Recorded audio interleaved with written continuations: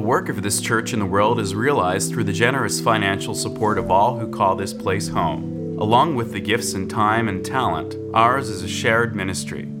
You have a role to play here. Church membership is open to all. For more information, go to uusf.org.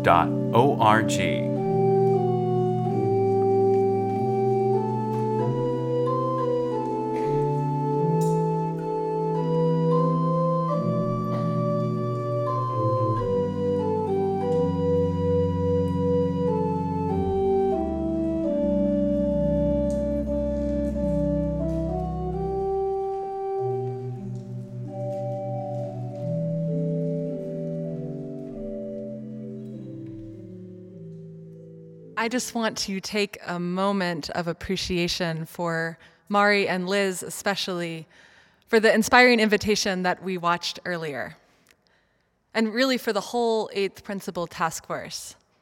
Sam Hamner and Judith Stoddard and Scott Benbow, Rochelle Fortierno-Bibia, Jayanti Chapeau, and Don Shearer, for all of their labors, all the opportunities that they're planning for us to get informed and connected and clear together in the next couple of months as we learn about the Eighth Principle and then vote.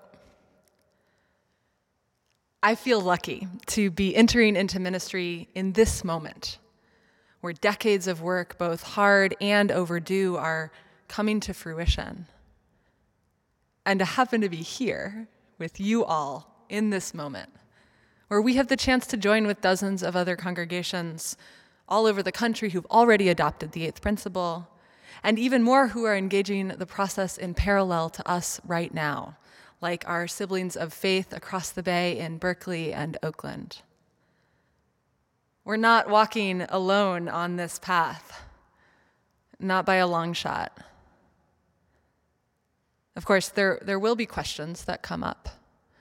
Paula Cole-Jones, in her presentation to us back in January, talked about some of the common ones. And no doubt we'll talk some more in the coming months. But here's one that got me thinking. It's around the word accountability. The Eighth Principle reads in part that we covenant to take actions that accountably dismantle racism and other oppressions in ourselves and our institutions. A colleague out east described a conversation that unfolded as her congregation began this process. And it was around this word, accountability. This word that many reflected evoked in them something negative,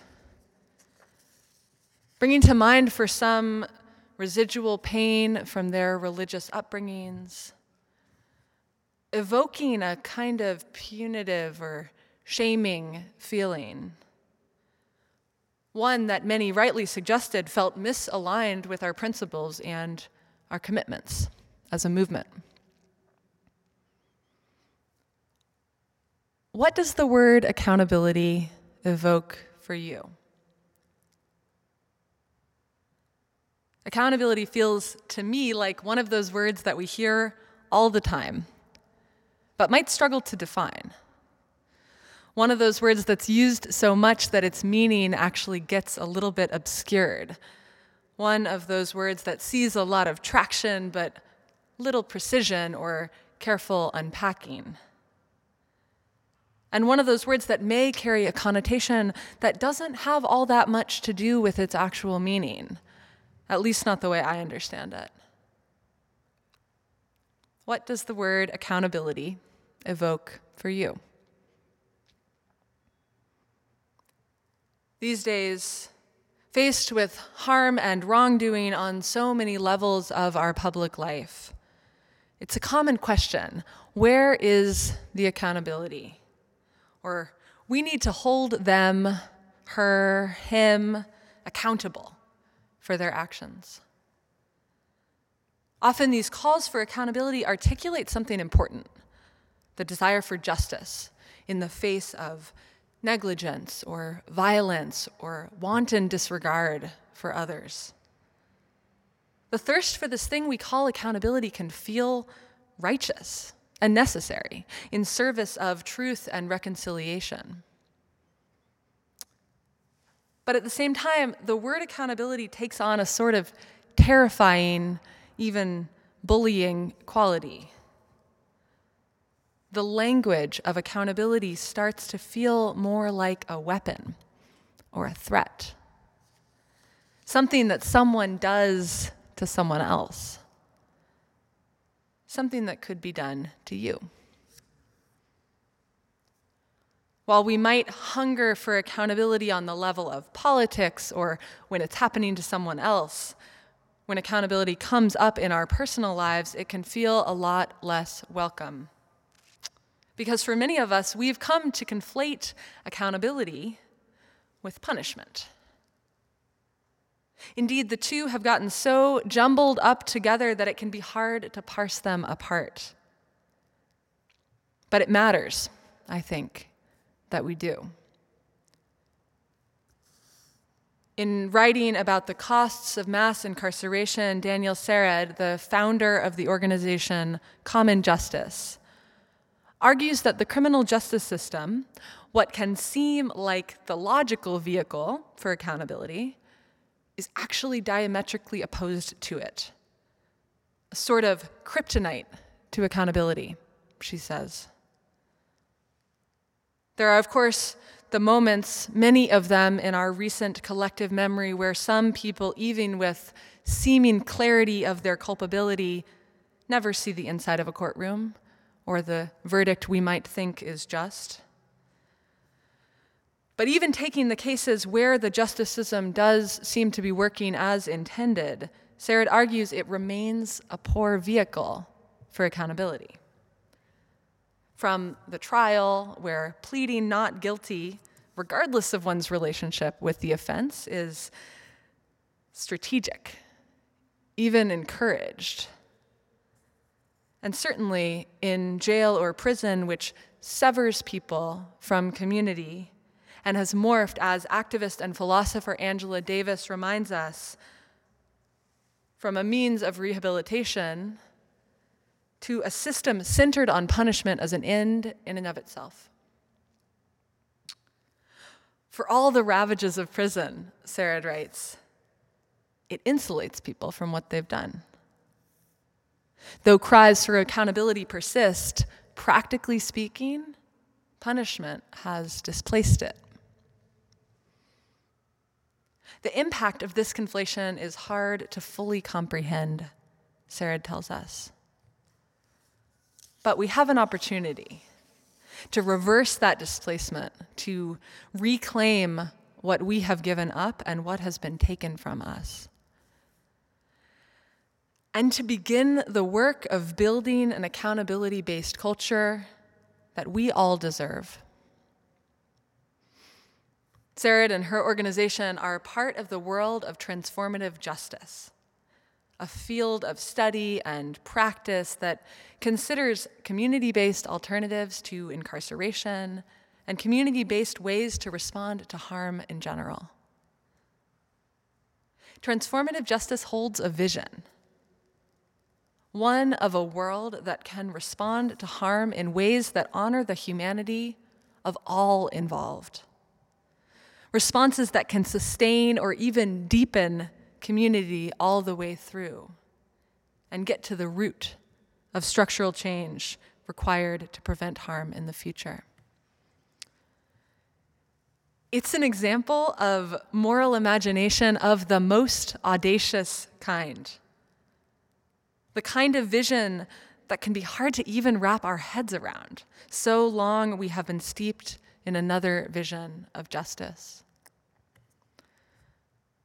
To an outsider, the vision of transformative justice could seem naive, out of touch with the realities of harm that people do to one another. Quite the opposite, though. Transformative justice begins with the assumption that we will hurt one another, shaped as we are by the layers of structural inequity and harms that are quite literally generational. harm will happen. We will disappoint each other. We will hurt each other. We will mess up in ways big and small both. Yet, the path forward isn't to start with the biggest and most intractable harm, at least not by itself. For change to happen on the collective scale, change is required on every level. For as one transformative justice practitioner asks, if we can't handle the big things between us, how can we handle the small things?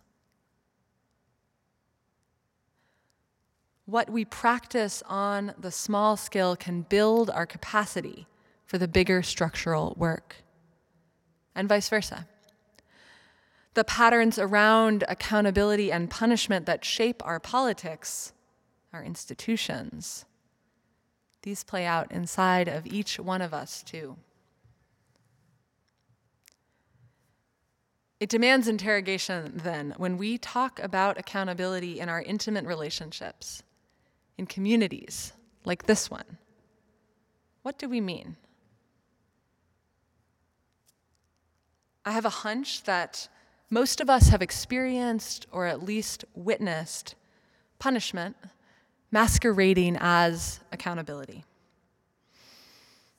Attempts at holding to account that, deliberately or not, use shame as a tool. Attempts that rush past the relational component of this work and straight to fissure, expulsion, or exile, what some people describe as canceling.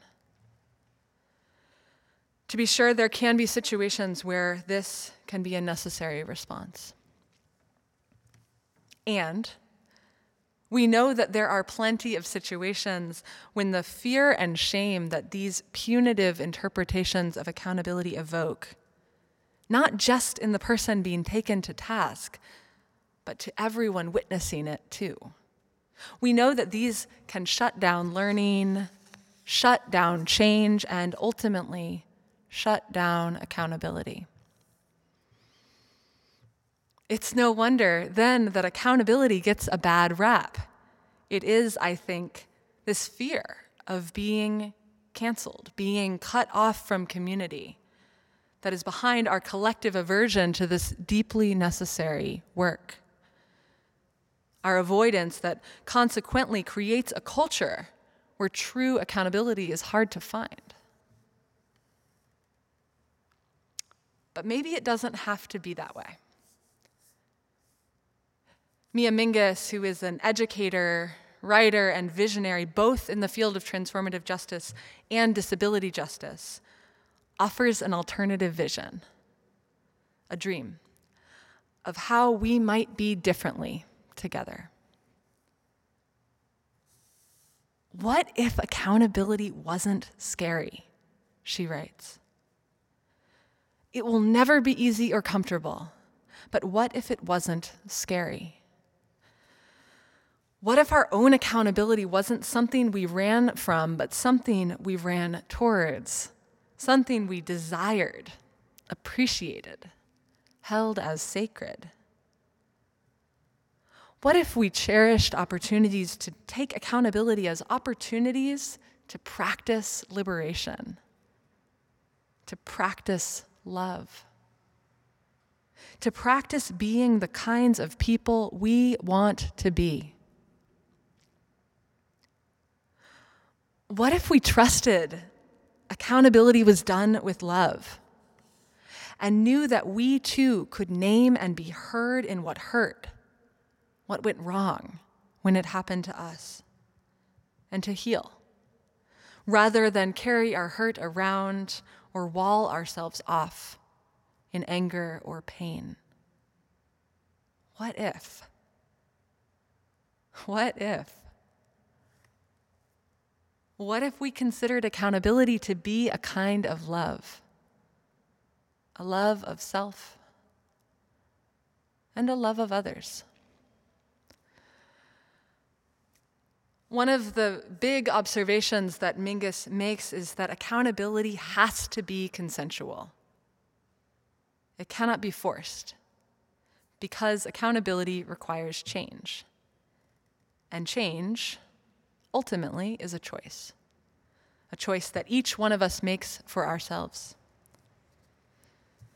So, for instance, she encourages that rather than thinking about holding others accountable, we consider first how to be accountable ourselves. This learning to be accountable is a skill, Mingus says. An art, a craft, something akin to what Reverend Vanessa invited us into last week around getting ready. It is a muscle that each of us can start developing so that it is stronger when we inevitably need it. But that doesn't mean it's something we have to do alone. Writing on the subject, Black liberation activist and author Malika Devish-Cyril asserts that while accountability isn't something we hold each other to, it is something we help each other to be. It is something that we practice together. Does that sound hard? Complicated? Difficult to even know where to start? It might be. But each one of us, I think, is already practicing some version of accountability. Each one of us, I suspect, has a relationship or several where we practice accountability without even thinking about it, where it may not be easy, but it isn't scary. You make sure your kid gets a healthy dinner. You make sure your dog gets their vaccines. Your mother gets a card and lunch on her birthday. That your spouse is treated with respect and honesty. You honor the professional ethics you swore an oath to. And if your kid, your mother, your partner, your colleague tells you that you've hurt them, you pause and listen and change. Accountability is there in the showing up, in doing what you say you're going to do, and in owning up when you don't.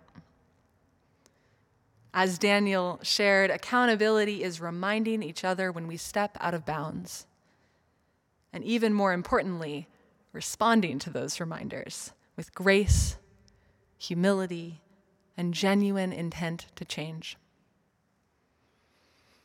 Even when it isn't your intent to hurt, as Daniel modeled so beautifully. Essentially, accountability is an affirmation of relationship.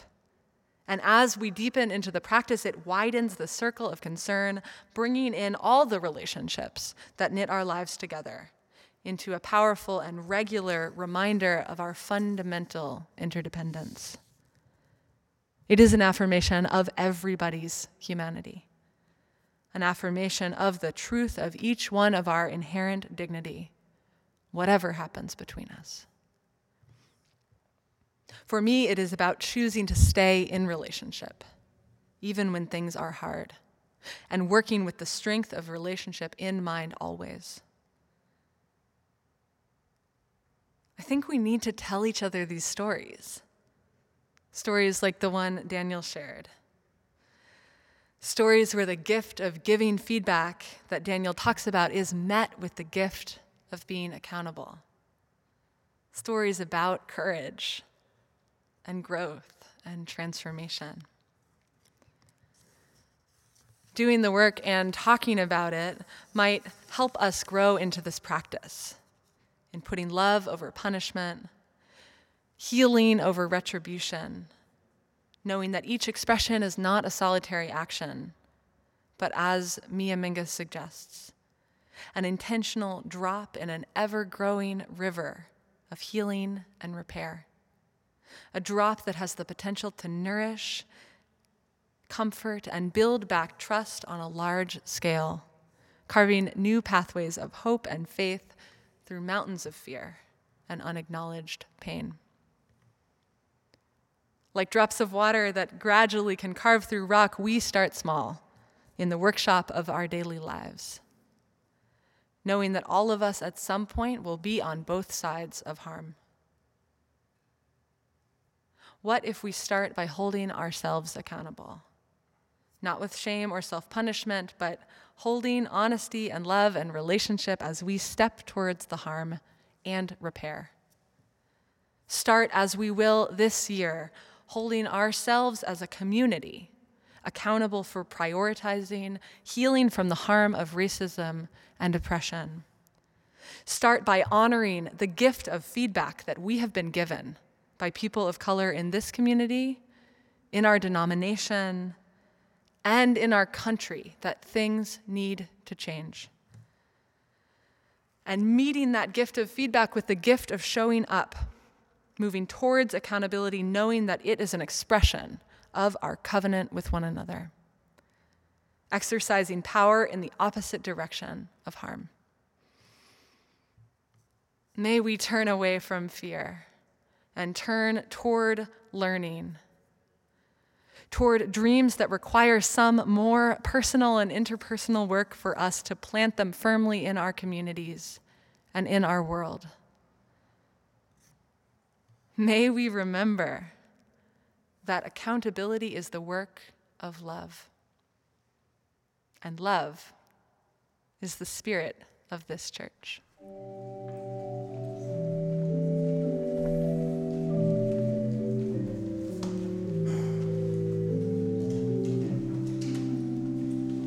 The work of this church in the world is realized through the generous financial support of all who call this place home. Along with the gifts and time and talent, ours is a shared ministry. You have a role to play here. Church membership is open to all. For more information, go to uusf.org